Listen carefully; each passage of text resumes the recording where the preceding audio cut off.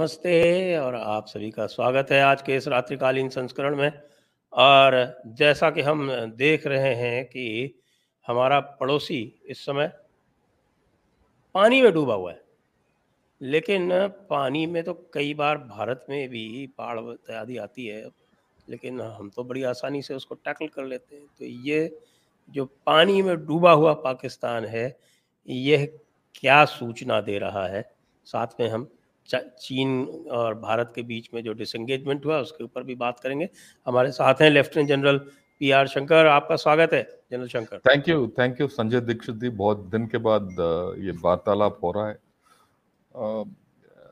बहुत अच्छी बात है, आपसे बात करने के लिए हमें बहुत खुशी हो रही है। और एक ही चीज है, आपने इस प्रोग्राम का हेडिंग दिया पाकिस्तान हुआ कोलैप्स।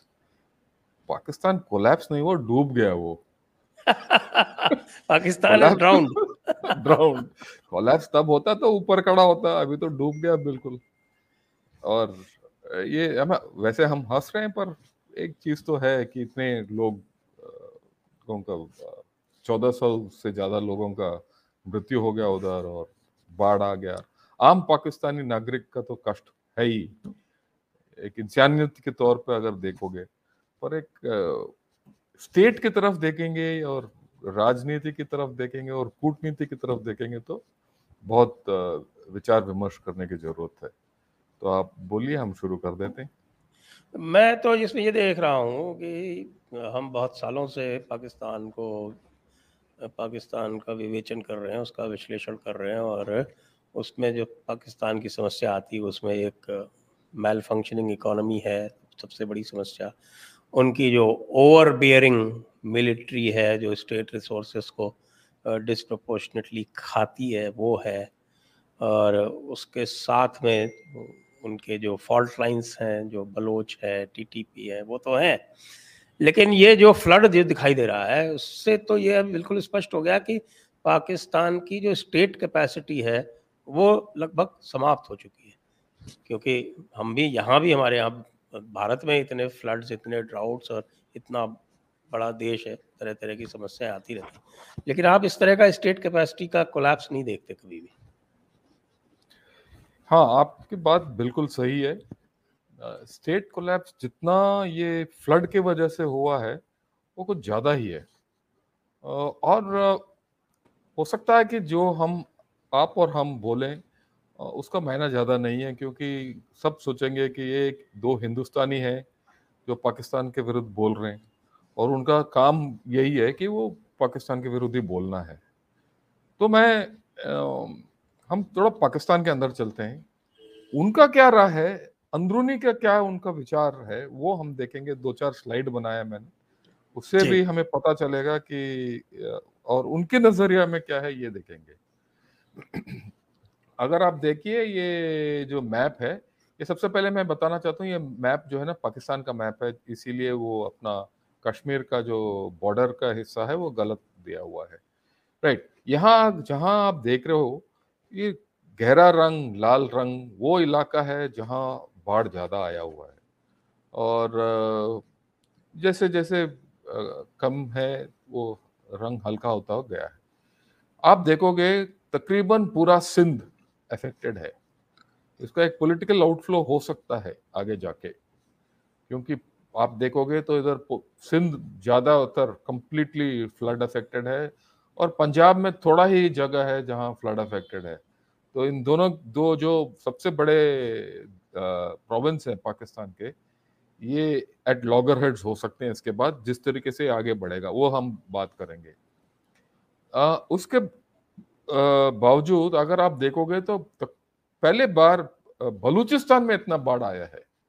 बलूचिस्तान एक रेतीली इलाका है, तकरीबन सूखा पड़ता है वहां, उस इलाके में भी बाढ़ आया है। और ये थोड़ा अजीब किस्म का बाढ़ है। ये बोलते हैं क्लाइमेट चेंज की वजह से है, वो वगैरह वगैरह। ये जो लेफ्ट में टॉप में है मैंने लिखा है, वो UN सेक्रेटरी जनरल ने बताया है, और उनका राय ये है कि it is essential for the international community to understand that Pakistan including Sindh, उन्होंने ये बताया कि सिंध में ज्यादा प्रॉब्लम हुआ है, needs massive financial support to overcome the crisis. उन्होंने और कुछ भी बोला, मैंने सिर्फ इतना बताया कि ये कितना संगीन है वो ये दर्शाता है, राइट।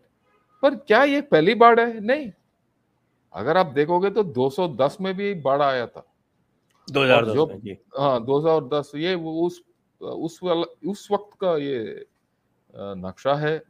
अब अगर आप देखोगे तो इस नक्शे के मुताबिक ज्यादा इलाका नजर आ रहा है जो पाकिस्तान में फ्लड इफेक्ट हुआ है। पर और उस वक्त जब हुआ था, सब ने बोला कि ये पाकिस्तान में इतना बड़ा बाढ़ कभी आया नहीं। पर ये जो अभी बाढ़ आया है वो एक और किस्म का बाढ़ है, और भी ज्यादा एक्सटेंसिव डैमेज है। कहते हैं कि 33% ऑफ, यानी एक तिहाई पाकिस्तान पानी में अभी आज के दिन डूबा हुआ है, राइट। इसका थोड़ा और विश्लेषण करेंगे। ये उनका जो भी यहाँ लिखा गया है, ये पाकिस्तानी अ, अम, सोच विचार करने वाले जो डॉन में लिखा है वो लिखे हैं। For the first time in the history we are facing 3 huge crisis together, economic, political and natural, while terrorism is on the up to, जो आपने पहले आपके शुरुआत ओपनिंग टॉक में बोला है, बिल्कुल। जी जी और ये बिल्कुल उनका बिल्कुल। अंदरूनी दृश्य, मतलब विचार है। Already global and local pledges seem to be far below than those for the 2005 and 2010 floods, while the damage is much more. यानी कि पाकिस्तान में जितना डैमेज हुआ है वो पहले ज्यादा इनको एड मिला है। आपकी बार सब बोल रहे हैं हम एड देंगे, किसी ने आज तक दिया नहीं, राइट। तो यानी एक तरीके से थकावट आ गया पाकिस्तान को मदद करते करते करते, राइट। वो अभी कोई पाकिस्तान के मदद करने के लिए राजी नहीं है। ये एक इम्पोर्टेंट चीज है जो आगे जाके पाकिस्तान को चुभेगा। और ये भी देखा गया है, ये एक एडिटर ने लिखा है, when calamity strike it usually unites the nation, not this time in Pakistan. यानी कि जब भी ऐसे दुर्घटना आता है अंदरूनी शक्ति बढ़ती है, पर इस टाइम पाकिस्तान में ये हो नहीं रहा। सब बिखरे पड़े हैं पॉलिटिकली, मिलिटरली, और हर चीज की तरफ से इनका इंटरनल कोहेशन जो है घट गया है। लास्ट पॉइंट देखिए, क्लाइमेट चेंज तो है ही, सबको पता है कि ये क्लाइमेट चेंज का नतीजा है, पर ज्यादा गवर्नेंस फेलियर है जो पाकिस्तान के मूल कारण है। और ये मूल कारण गवर्नेंस एक डेफिनेटली। दिन गवर्नेंस फेलियर, यानी ये जो कारण जो है अचानक नहीं आया। 70 साल से जो पाकिस्तान में प्रॉब्लम है वो अभी उभर के बाहर आया है, राइट। तो ये जो चीजें हैं ये देखने वाली हैं। 2-3 स्लाइड और हैं, मैं बताऊंगा, उसके बाद हम राइट, नेक्स्ट स्लाइड, आप जी स्लाइड लगा सकते हैं। हाँ, तो ये जो है मिक्स्ड आइडियाज हैं। ये किसी ने बोला है कि इमरान खान के बारे में बोला है कि ये मॉडर्न पेड पेपर है जो इस्लामाबाद गया, उसके जिसमें जितने चूहे हैं उनको खींच के बाहर ले जाने के लिए, पर वो फेल हो गया और उसका पूरा गीत बदल गया है। और ये अभी पाकिस्तान को लैंड ऑफ नो रिटर्न में जा रहा है, यानी कि वापसी का कोई रास्ता नहीं है जिस तरीके से पाकिस्तान को ले जा रहा है। ये जो हम हर वक्त बता के आ रहे हैं, अगर पाकिस्तान में इमरान खान लीडर बन के आ गया कल के दिन पॉलिटिकली, जो अभी आज के दिन में बहुत चांसेस अच्छे हैं, ये पाकिस्तान को और ऐसे जगह ले जाएगा जहां पानी का किल्लत बिल्कुल नहीं होगा या किसी की जरूरत भी नहीं होगा। इसमें कोई दो राय नहीं है, ये उनका अंदरूनी बात है। और इमरान ने जो अभी शहबाज शरीफ का लीडरशिप को है, और उसको ऊपर भी ये इसने आरोप डाला है कि वो खुद का आर्मी चीफ को लेके आना चाहता है। इसका मतलब पूरा आर्मी के ऊपर भी उसने उंगली उठा दिया कि जो भी अभी बनेगा वो पाकिस्तान के विरुद्ध ही काम करेगा, या वो अपने स्वयं के लिए काम करेगा। एक और इम्पोर्टेंट चीज है, 2-4 दिन पहले एक कोर कमांडर मीटिंग हुआ था पाकिस्तान में। उसमें ये जो जनरल फैज है वो एक फोटो ऑप में मिसिंग था।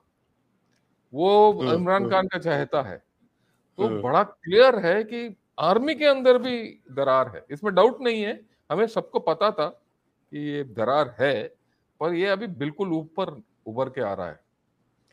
और उनका फाइनेंस मिनिस्टर का ऐलान ऐलान नहीं, उनका राय ये है कि पाकिस्तान का जीडीपी जो है 2% कम हो जाएगा। मेरे ख्याल में उनका ये है कि 5% से 3% हो जाएगा। मेरा राय ये है कि वो पहले ही भी नेगेटिव में है और भी नेगेटिव में चला जाएगा, वो सिर्फ कंफर्म हो रहा है। एक अजीब किस्म का कहानी है कि यूएसए ने पाकिस्तान को $450 मिलियन का F-16 का स्पेयर्स दिया है, उनका क्लियरेंस हुआ है। फॉरेन मिलिट्री सेल्स, ये कोई फ्री में नहीं दे रहे हैं, इसका पैसा लेंगे। इसका अच्छा मतलब ये कहाँ से देंगे, इनके पास है क्या ये? वो वही ये वो है या नहीं, देखिए बात ये है, इनका इनका प्रायोरिटी डायरेक्शन देखिए। देखिए, सोच प्रायोरिटी देखिए, सोच विचार देखिए कि पूरा देश बाढ़ में डूब रहा है, खाने के लिए पैसा नहीं है, कोई उनको पैसा नहीं दे रहा, और ये $450 मिलियन देके वो F-16 के लिए स्पेयर खरीद रहे हैं। और जैसे आपने बताया, टीटीपी और बलूच रिबल का भी एक्टिविटी ज्यादा हो गया। आपने चीन का जिक्र किया, ये देखिए चौंकिंग का ये नजारा है। चौंकिंग में ये यांगजी रिवर का ये बेसिन है, जिसमें पानी के लिए 2-3 चीनी लोग वो भी चाता लेके पानी ले रहे हैं। ये दृश्य इंडिया में भी नहीं देख सकते हो आप। और पीछे देखिए कितना बड़ा शहर है ये है चीन का हालत, इनका दोस्त, राइट। और चीन ने क्या दिया है, लेफ्ट टॉप में दिया है, उन्होंने मात्र $43 मिलियन दिया है।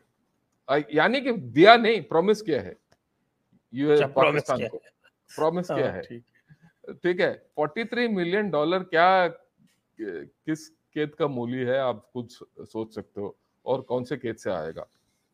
आपने जिक्र किया कि चीन का भी हालत और क्यों वो पीछे गए, इसी बारे में आपको या हम 2 मिनट चीन के बारे में बात करूंगा मैं। चीन में आज के दिन अकाल पड़ रहा है, उनका इकोनॉमी में घाटा हो रहा है, बिल्कुल। पिछली बार जब हमने आपसे बात किया था चीन का अर्थव्यवस्था के बारे में, हमने बताया था कि ये ठीक नहीं हो रहा है, अभी तो और भी डूब रहा है वो, उनका एक्सपोर्ट्स और भी डाउन हो गए, इंटरनल जॉबलेसनेस बढ़ गया है। लोग बड़ा क्लियर हैं कि वो चीन से बाहर जा रहे हैं, और वो अपना बिजनेस भी बाहर ले जा रहे हैं, फॉरेन इन्वेस्टमेंट घट गया है। यहां तक कि ये जो कंटेनर्स हैं, शिप कंटेनर्स हैं, उनका कॉस्ट भी कम हो गया, क्योंकि कोई ले नहीं रहा, राइट। तो चीन का हालत भी बड़ा कस्ता है, इसीलिए वो भी एक वजह जो मैं सोच सकता हूं कि वो भारत के साथ वो जो डिसएंगेजमेंट हुआ है PP-15 में, वो 2-3 महीने से होने के चक्कर था, पर अभी हो रहा है। वो क्यों हो रहा है, वो अभी चीन का अंदरूनी व्यवस्था उतना ठीक नहीं है जितना वो बाकी सब सोचते हैं, राइट। इसीलिए वो थोड़ा पीछे हट रहे हैं, क्योंकि उनको पता है कि इंडिया के साथ दुश्मनी मोल लेना बड़ा उनको महंगा पड़ेगा। दुश्मनी सिर्फ ये फाइटिंग के नहीं है, पर वो ट्रेड करने में भी उनका अगर प्रॉब्लम है तो उनको महंगा पड़ेगा। वो अपने साथ ट्रेड टाइज, कॉमर्स वगैरह दोबारा करना चाहते हैं शुरू। वो हमने ऑलरेडी बता दिया उनको, जब तक बॉर्डर की व्यवस्था ठीक नहीं है, सामान्य नहीं है, तो हम ट्रेड भी नहीं शुरू करेंगे। इसीलिए एक ये है, आगे जाने के बाद भी हमें मुझे पूरा यकीन है कि वो और एक पीछा कदम लेंगे, और आपके बाद नेक्स्ट पॉइंट दिप्सांग के ऊपर बातचीत होगा, राइट। इस दौरान आपने पहले बता दिया कि पाकिस्तान जो है डूबा हुआ है, हमने यही बात किया है, और वो कोलैप्स होने वाला है, पर मेरा राय थोड़ा अलग है इसमें जी। आज के दिन डूबा हुआ है, कल के दिन पाकिस्तान बिल्कुल सूखे में मरेगा, क्योंकि ये जो बाढ़ है वो खत्म हो जाएगा 1 महीने 2 महीने के बाद। वैसे भी ये मॉनसून रिट्रीट हो जाएंगे और पानी निकल जाएगा। उसके बाद क्या होगा पाकिस्तान का, हमने ऑलरेडी बात किया है कि उनका अर्थव्यवस्था ठीक नहीं है, उनका इलेक्शंस होने वाला है, पॉलिटिकली प्रॉब्लम है, सब कुछ है। पर असली चीज जो पाकिस्तान को मारेगा, और ये मेरा मानना है, और इसके ऊपर हमने आर्टिकल भी लिखा है गनर शॉट के अंदर, कि पानी पानी का ना होना इनका प्रॉब्लम है। एक स्लाइड दिखाता हूं मैं आपको, उसमें ग्राफ है, वो बड़ा क्लियर दर्शाता है। आप देखिए, अमूमन एक देश में जब 1700 क्यूबिक मीटर पानी से कम पर कैपिटा हो जाता है तो वाटर स्ट्रेस बोलते हैं, यानी कि वहां पानी की कमी है। ये जो लेवल है तकरीबन 1980 में पाकिस्तान ने पार कर दिया, राइट। 81 90 के बीच में पाकिस्तान एक वाटर स्ट्रेस रेट हो गया, वो जो हरा लाइन है उससे दर्शाता है। ओके, तकरीबन 91 और 2000 के बीच में ये एक वाटर स्कैर्सिटी लेवल में आ गया। वाटर स्कैर्सिटी लेवल का मतलब ये है कि पर कैपिटा अगर पानी 1000 क्यूबिक मीटर से कम हो जाता है तो वो वाटर स्कैर्स सिचुएशन हो जाता है। अगर 500 से भी कम है तो एब्सोल्यूट वाटर स्कैर्सिटी का सिचुएशन में चला जाता है। वो इस अगले 2-3 साल के अंदर ये पाकिस्तान उसमें चला जाएगा। वो इसलिए है कि इनका आबादी भी बढ़ रहा है अनचेक्ड। एक बार एक देश में ये एब्सोल्यूट वाटर स्कैर्सिटी आ गया तो वो इरिवर्सिबल है, यानी कि वापस लेके नहीं आ सकते। और जैसे जैसे पाकिस्तान का आबादी बढ़ रहा है, ये सोच विचार है कि अगले 10-15 साल के अंदर इनका आबादी 300 मिलियन हो जाएगा, और पानी तो उतना ही है, और वैसे भी ये क्लाइमेट चेंज की वजह से किल्लत हो रहा है, तो इनका बिल्कुल हालत खराब हो जाएगा। इसका नतीजा क्या है? हम सब सोचते हैं कि पाकिस्तान फेल होगा क्योंकि इकोनॉमी, टेररिज्म वगैरह वगैरह है। नहीं है। इस देश में एक ही नदी है, इंडस रिवर। अगर इंडस रिवर में कोई प्रॉब्लम हो गया तो ये टप है। इसमें और पानी कहीं और से लेके नहीं आ सकता। हमारे तरह नहीं है कि गंगा के 4-5 ट्रिब्यूटरी हैं, यानी कि यार साउथ इंडिया में इतने नदियां हैं। हमारे पास ब्रह्मपुत्र भी है, हमारे पास नदियां ज्यादा है, इनका एक ही है। अच्छा, हम सबको पता है कि ये जो इनका इकोनॉमी है टफ है और आईएमएफ बेलआउट है, पर जो आईएमएफ बेलआउट अभी मिलेगा इसमें पानी के लिए कोई एक पैसा भी नहीं है, और ये फ्लड जो बाढ़ आए हैं उसके लिए कोई पैसा नहीं है। ऑलरेडी ये है कि बाढ़ की वजह से तकरीबन $20 बिलियन, 10 बिलियन तो उन्होंने 4-5 दिन पहले बताया, आज का लेटेस्ट है कि $20 बिलियन चाहिए, और आईएमएफ देगा इनको $1.7 बिलियन, यानी कि 4 बकेट का पानी जहां एक पूरा कुआं डूबा हुआ है। ठीक है, ये है, राइट। अच्छा, दूसरी बात यह है कि पाकिस्तान जो है 4% अपना जीडीपी मिलिट्री के ऊपर खर्च करता है। हाँ जी।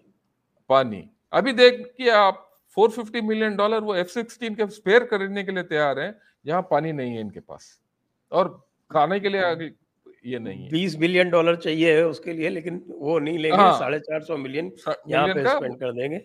यस, ये देखिए।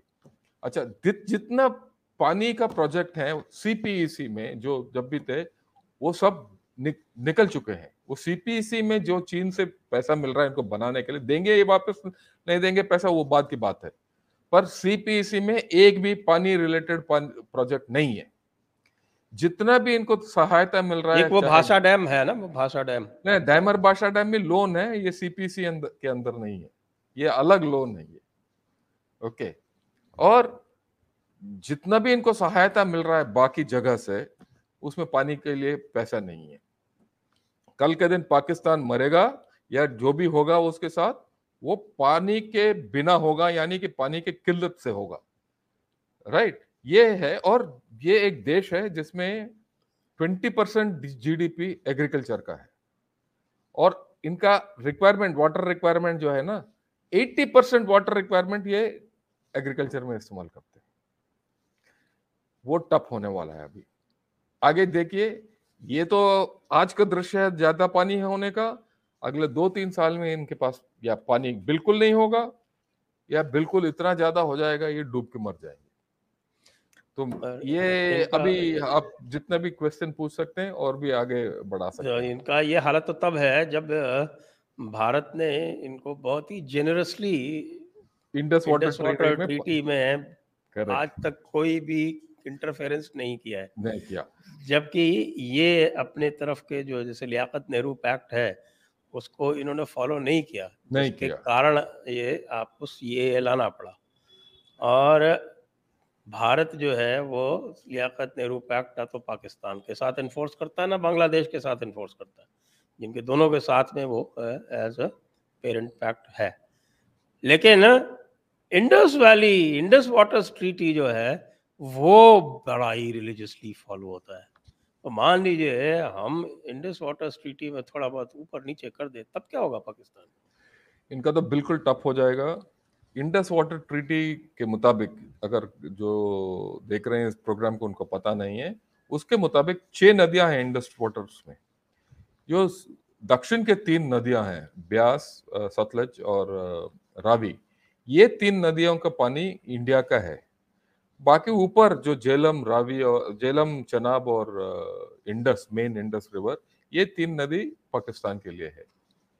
और उन 3 नदियों में भी हमारा जो रन ऑफ वाटर है हम ले सकते हैं, ठीक है, यानी कि बिजली वगैरह उत्पादन के लिए हम पानी इस्तेमाल कर सकते हैं, पर ये सदर्न रिवर्स में लेके आएंगे।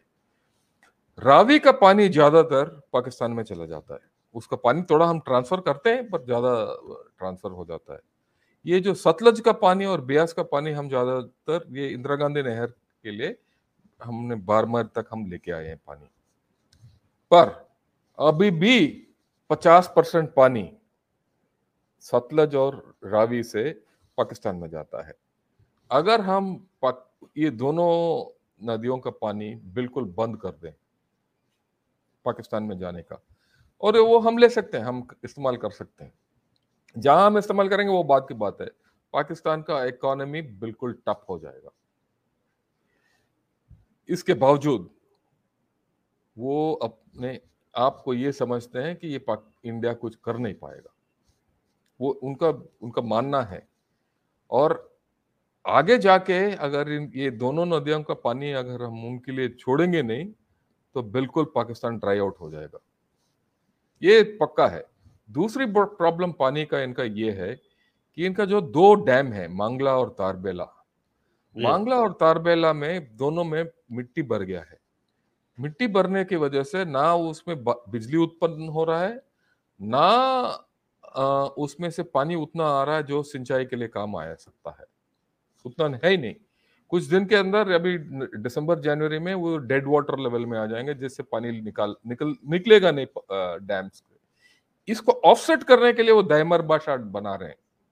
अगर हम सोचते हैं कि दाइमर भाषा से इनका क्या बोलते हैं उसको, कैपेसिटी बढ़ जाएगा, नहीं, वो कुछ हद तक ये ऑफसेट हो जाएगा। पर ये जो बाढ़ के बाद पता नहीं कितने एम्बैंकमेंट टूट गए होंगे, कितना क्या इनका स्टोरेज कैपेसिटी, 2-3 इन्होंने बांध तोड़े हैं पानी निकालने के लिए, वो सब इनके पास पैसा कहाँ आएगा, किल्लत और भी होगा। और ये एक आश्चर्यजनक चीज है कि इंडस का पानी आज के दिन वो मतलब अरेबियन सी तक जाता नहीं है, क्योंकि ये जो अपना अरेबियन सी का पानी ऊपर आ गया अलोंग द इंडस बेसिन, इसमें सैलिनिटी ज्यादा हो गया, इसकी वजह से भी इनका जो कोस्टल एरिया में डिग्रेडेशन हो रहा है। तो आगे जाके पाकिस्तान का जो पानी का प्रॉब्लम है इनको मार देगा। बाकी तो फौज ने कुछ करना है, जो मेरे ख्याल में इनका अर्थव्यवस्था मान लो, इनका फूड सिक्योरिटी मान लो, इनका टेररिज्म, पॉलिटिशियंस तो आप देख ही रहे हैं किस तरीके से जा रहे हैं। तो अगर एक अनुमान लगा दो तो पाकिस्तान के साथ लड़ाई करने की जरूरत ही नहीं है। और हाँ, बात सही कह रहे हैं आप। ये गोल्डन अपॉर्चुनिटी है इंडिया के लिए कि हम चीन के ऊपर कंसंट्रेट करें। और दूसरी बात, दूसरा हिस्सा इस गोल्डन अपॉर्चुनिटी का ये है कि पिछले 6-7 महीने से मेरा ये अनुमान है, और ये मेरा राय पहले था पर अनुमान और क्लैरिटी हो गया, कि आगे जाके चीन का भी हालत डाउन होने वाला है, डिक्लाइन होने वाला है, राइट? वो तो हमने उसके किया था, वो किया स्ट्रीम था, किया था आपके राइट। साथ, तो बिल्कुल। ये गोल्डन अपॉर्चुनिटी है इंडिया के लिए कि हम अपना प्रॉब्लम सॉर्ट आउट करें, ये और एक ताकतवर देश बन के उभर आए। और ये जो इनका आपका जो इकोनॉमी का जो हाल है इस समय, इन्फ्लेशन इनका 23% पे चल रहा है। करेक्ट, एक्सपोर्ट पाकिस्तान में। इनका ख़त्म हो चुका है, और जो फूड सेल्फ सफिशिएंसी थी वो भी समाप्त हो चुकी है, टू दी एक्सटेंट कि अब इनको गेहूं भी इंपोर्ट करना पड़ रहा है, जबकि ये कुछ समय तक नेट एक्सपोर्टर होते थे गेहूं के, जिसको ये 4-5 गंदम साल, बोलते हैं। हाँ, 4-5 साल पहले ये नेट एक्सपोर्टर थे, पिछले 4 साल से नेट इंपोर्टर हो गए। इस बाढ़ के बाद क्या होगा वो तो अल्लाह जाने। और इनका पाकिस्तान रुपये भी रोज गिर रहा है। जी, आज 226.5 है। हाँ, सब राइट, रोज गिर रहा है, इन्फ्लेशन बढ़ रहा है। तो पर जैसे मैं ऑलवेज बताता था, ये मेरा स्टैंड है, हमें कुछ करने की जरूरत नहीं, सहानुभूति है उनके पास, अगर उनको मदद चाहिए तो हम देंगे, राइट। इसमें ये अपना नेशनल पॉलिसी है, पर आज तक उन्होंने मांगा नहीं तो हमें देने की जरूरत भी नहीं है। ये मांग तो सकते गोल्डन नहीं, वो उनके तो क्या वो हो जाएगा, क्या बोलते हैं, कुफ्र मांगेंगे तो। नहीं, इससे बड़ा बेवकूफ देश हमने देखा नहीं, जिसके जो घट रहा है ना वो आगे बढ़ रहा है, ना किसी को आगे बढ़ना दे रहा है। और उनके साथ एक और पड़ोसी देश है उस साइड, जो उन्होंने गले में लटका रखा है, अफगानिस्तान। वो तो आप देखा होगा अगर अभी, तो वो तो लड़ रहे हैं सड़कों पे, दुबई तक सड़कों में पे। लड़ रहे हैं। और हम्म, अफगानिस्तान से, I was watching some videos Pakistan के, वो तो ये कह रहे थे लोग बाग कि हम तो सोच रहे थे कि हमारा दुश्मन भारत है, लेकिन असली दुश्मन तो ये निकले ये हमारे अफगानिस्तान। अफगानिस्तान। तो वो पाकिस्तान को सोच विचार के करने की जरूरत है। उनका असली दुश्मन एक्चुअली अफगानिस्तान है और पानी है, ये भारत नहीं है। और वो अब खैर वो जाने, उनके पॉलिटिशियंस जाने, और उनका सिक्योरिटी वाले जाने, उनके आर्मी चीफ जाने, पता नहीं कौन बनेगा अभी। और ये जो पॉलिटिशियन सोच रहे हैं कि वो एक उनका क्या नियुक्त किया हुआ आदमी आर्मी चीफ बन जाएगा तो उनका खुश हो जाएंगे। एक लास्ट स्लाइड दिखाना चाहता हूँ संजय जी, जी, इनका जो वो ये देखिए, बात यह है इसमें, it doesn't matter who appoints him, ultimately an army chief will only serve his institution. यानी आर्मी चीफ बनेगा, वो अपना आर्मी को देखभाल करेगा, राइट। ये पाकिस्तान सिविलियन लीडर हर वक्त सोचते हैं कि कोई ना कोई वो अगर चुनेंगे तो वो उनका वफादार हो जाएगा। पर देखिए इनका हिस्ट्री देखिए, जुल्फिकर अली भुट्टो ने जनरल जिया को चुना और उसी ने उसको लटका दिया। नवाज शरीफ ने 4 चीफ अपॉइंट किया और मुशर्रफ ने उसको बाहर कर दिया, बेदखल कर दिया पाकिस्तान से, और एक्साइल में भेज दिया। इमरान खान ने बाजवा को चूज नहीं किया, पर उसको एक्सटेंशन दिया, और वही जनरल बाजवा ने नवाज शरीफ के पार्टी और उनके प्यादों के थ्रू इमरान खान का आउट कर दिया। चाहे कोई भी आर्मी चीफ बने, वो अपना आर्मी का देखभाल करेगा, वो यकीन करेगा पाकिस्तान उसके अंगूठे के नीचे है। और ये जितने पॉलिटिशियन है, चाहे इमरान खान हो या शहबाज शरीफ हो या कोई भी हो, ये सब कठपुतली के कठपुतली रह जाएंगे। और हमें भी क्लियर होना चाहिए कि ये जब तक ये हालत चलेगा, ये चलेगा, इसमें कोई डाउट नहीं है। पाकिस्तान हमारा दुश्मन देश है, इसमें मेरे को दो राय भी नहीं है। हाँ, वो दुश्मन तो मानते हैं। मैं तो कई मान पाकिस्तानी कमेंटेटर से पूछा कि भाई आप भारत को दुश्मन क्यों मानते हो? हाँ, सारे आक्रमण तो आपने किए, और भारत ने तो आपको रिकॉग्निशन दिया सबसे पहले, हाँ, और अफगानिस्तान ने आपको सबसे बाद में रिकॉग्निशन दिया। हाँ। तो ऐसी क्या बात है कि आप भारत को दुश्मन क्यों मानते हो? तो वो कोई भी क्लियर जवाब नहीं दे पाते। अल्टीमेटली वो बात वहीं पे आई कि it is a theological problem. हाँ, वो अलग बात है। वो क्योंकि पाकिस्तान के इस्टेब्लिशमेंट का जो फॉर्मल एक्सप्रेशन है, that is called the Quranic concept of war, war. और उसमें ये लिखा हुआ है कि they have to fight the oppressor, और a non believer is by default an oppressor. वो ठीक है, उनकी He is राय an है। oppressor because hmm, he does not he is fighting Allah by hmm, not believing his command. तो ठीक है, ये उनकी उनका ये अगर ये मॉडर्न आर्मी और मॉडर्न नेशन स्टेट अगर इस फिलॉसफी पे चलती है तो it is bound to be doomed. एक और बात है संजय जी, मैंने एक मिनट बस मैं जरा हाँ, दर्शकों से अनुरोध कर लूं कि आप कृपया अपने प्रश्न पूछ लें, और हम्म, जो भी हमारे साथ जो नए व्यूअर्स जुड़े हुए हैं वो कृपया चैनल को सब्सक्राइब कर लें, और आप सब लोग लाइक का बटन तो दबा ही दें। लाइक का बटन दबाने के साथ साथ आपको वीडियो शेयर भी करना है, और प्रश्न आप सुपर चैट और व्हाट्सएप दोनों के माध्यम से आप पूछ सकते हैं। जी यस सर।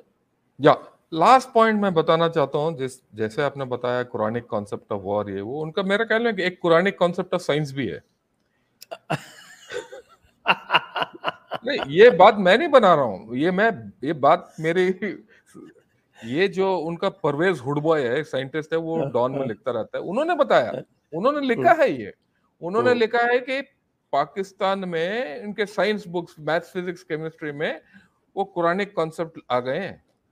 तो आप सोच लीजिए इनका क्या होगा। इसीलिए तो बाढ़ है, इसीलिए तो बाढ़ से जूझ रही है, इनकी कुछ आगे नहीं बढ़ रहे हैं।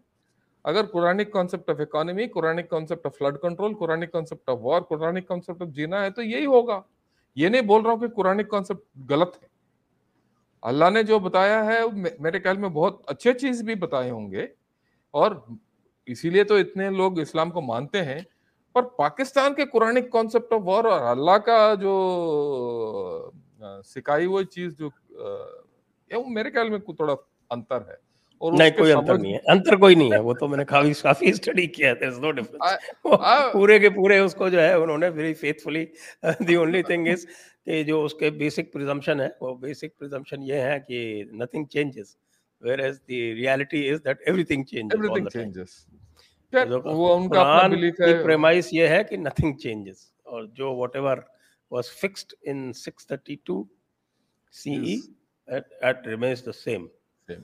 एंड वेल खैर, अरेबिया इज प्रोजेक्टेड एवरीवेयर, तभी तो ये कहीं जाते हैं तो दूसरी जगह भी जाके और अरब वाली नाम रखते हैं अपने। तो कौन ये वो सिस्टम बिल्कुल ही अलग है, वो सिस्टम बिल्कुल ही नहीं, अलग है। वो आई खैर हैव स्टडीड वो दिस अ फेयर बिट, नहीं नहीं, so I I can have say no, that with confidence. I have no problem with it. वो अपना जाने, वो उनका अपना खुदा है और उनका अपना बिलीफ है, वो करते रहे। हमें, मैं उसके ऊपर हम क्या बात कर सकते हैं। हम फौजी हैं, फौज के बारे में बात करेंगे, देश के बारे में बात करेंगे, और पाकिस्तान के बारे में बात करेंगे। ये अब तो हम आ जाते हाँ, हैं जो इनका जो मेजर सिक्योरिटी पैराडाइम है, और जो अब भारत से ना होके coming from the west, Pakistan के पश्चिम से आ रहा है। हम यदि याद करें तो ब्रिटिश आर्मी का ओवर 60% डिप्लॉयमेंट इन्हीं एरियाज में होता ये था। करेक्ट, इसमें डाउट नहीं है। इनका आगे सिक्योरिटी जो प्रॉब्लम है वो अफगानिस्तान से है। खैर ये अफगानिस्तान से भी नहीं है, वो इनका अंदरूनी प्रॉब्लम है। क्योंकि जब ये ड्यूरैंड लाइन बना था, ये ड्यूरैंड लाइन ने ये जो जितने भी पश्तून रहते थे उसको दो दो हिस्सों में काट लिया। और यहाँ के पश्तून और वहां के पश्तून ये ड्यूरैंड लाइन को मानते नहीं है, और अफगानिस्तान में तो बिल्कुल नहीं मानते। इसीलिए 1965 में जब ये इनफैक्ट 1947 से लेकर 1947 और 1965 में पाकिस्तान ने क्या किया कि कबाइलों को भेजा हमारे इलाके में इन्वेड करने के लिए, खास करके कश्मीर में। वो कहाँ से आते थे? ये सब पश्तून थे अफगानिस्तान में। इन्होंने अफगान पश्तून नेशनलिज्म को दबाने के लिए उनको इधर भेज दिया। जब 71 के बाद इनका एक दो टुकड़े हो गए और ये भेज नहीं सकते थे इस साइड, तो इन्होंने ये शुरू किया और अफगानिस्तान में भेज दिया वापस। पर अब अफगानिस्तान भी जिस तरीके से अभी उभर के आ रहा है, ये कहीं और नहीं भेज सकते।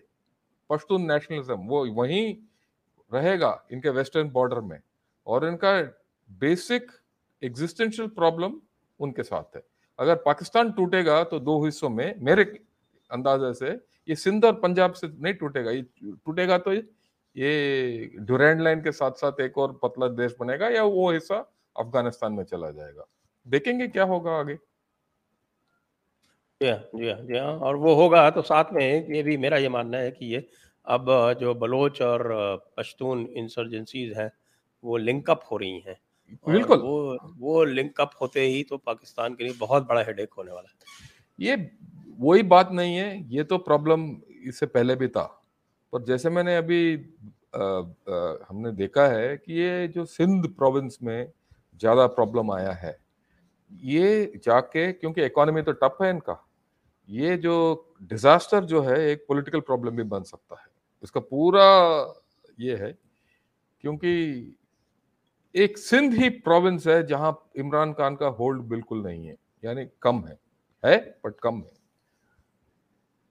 राइट, जिस तरीके से पाकिस्तानी पॉलिटिक्स जा रहे हैं, मेरे ख्याल में वो दिन दूर नहीं है कुछ प्रॉब्लम सिंध और पाकिस्तान के बीच में, सिंध और पंजाब के बीच में शुरू हो सकता है ये फ्लड्स के बाद। और वैसे वो प्रॉब्लम तो है ही, तो ये 3 हिस्सों में बंटने का बिल्कुल एक मेरे ख्याल में इसमें होप नहीं, मेरे ख्याल में एक दृश्य बन रहा है पोस्ट फ्लड, पर देखेंगे किस तरीके से जाता है ये, राइट किस सर। हद तक, क्योंकि अभी तक पाकिस्तान को होल्ड करने के लिए पाकिस्तान आर्मी था। पाकिस्तान आर्मी में दरार हो गया, धीरे धीरे वीकन हो जाएगा। अगर पाकिस्तान का आर्मी वीक हो गया तो ये पाकिस्तान बिखरने का पूरा चांस है। वो तो इमरान खान ने कहा है ना कि हाँ, वो देखिए, मैं उतना उनका 3 टुकड़े में बटेगा, वो बोला ये वो। यही 3 टुकड़े हैं। मैं सिर्फ उसने जो बोला, उनका प्राइम मिनिस्टर है भाई, उनका प्राइम मिनिस्टर जो बोलता है, पुराना प्राइम मिनिस्टर, मैं सिर्फ उसका एक लॉजिकल सीक्वेंस बता रहा हूँ आपको, और कुछ नहीं। ये मेरा खुद का क्या कल्पना नहीं है। करेक्ट। तो अब हम दर्शकों के प्रश्नों को ले सकते हैं। हाँ, अब दर्शकों के प्रश्नों को ले लेते हैं। एक बार फिर से दर्शकों से अनुरोध है कि कृपया इस वीडियो को शेयर करें, इसको लाइक करें, हमारे चैनल को सब्सक्राइब करें और हमारे चैनल को सपोर्ट करें। आपके योगदान से पत्रम पुष्पम, वो हमारे लिंक्स जो हैं वो आपको डिस्क्रिप्शन में दिख जाएंगे, जो इस समय नीचे डिस्प्ले हो रहे हैं। प्रश्न।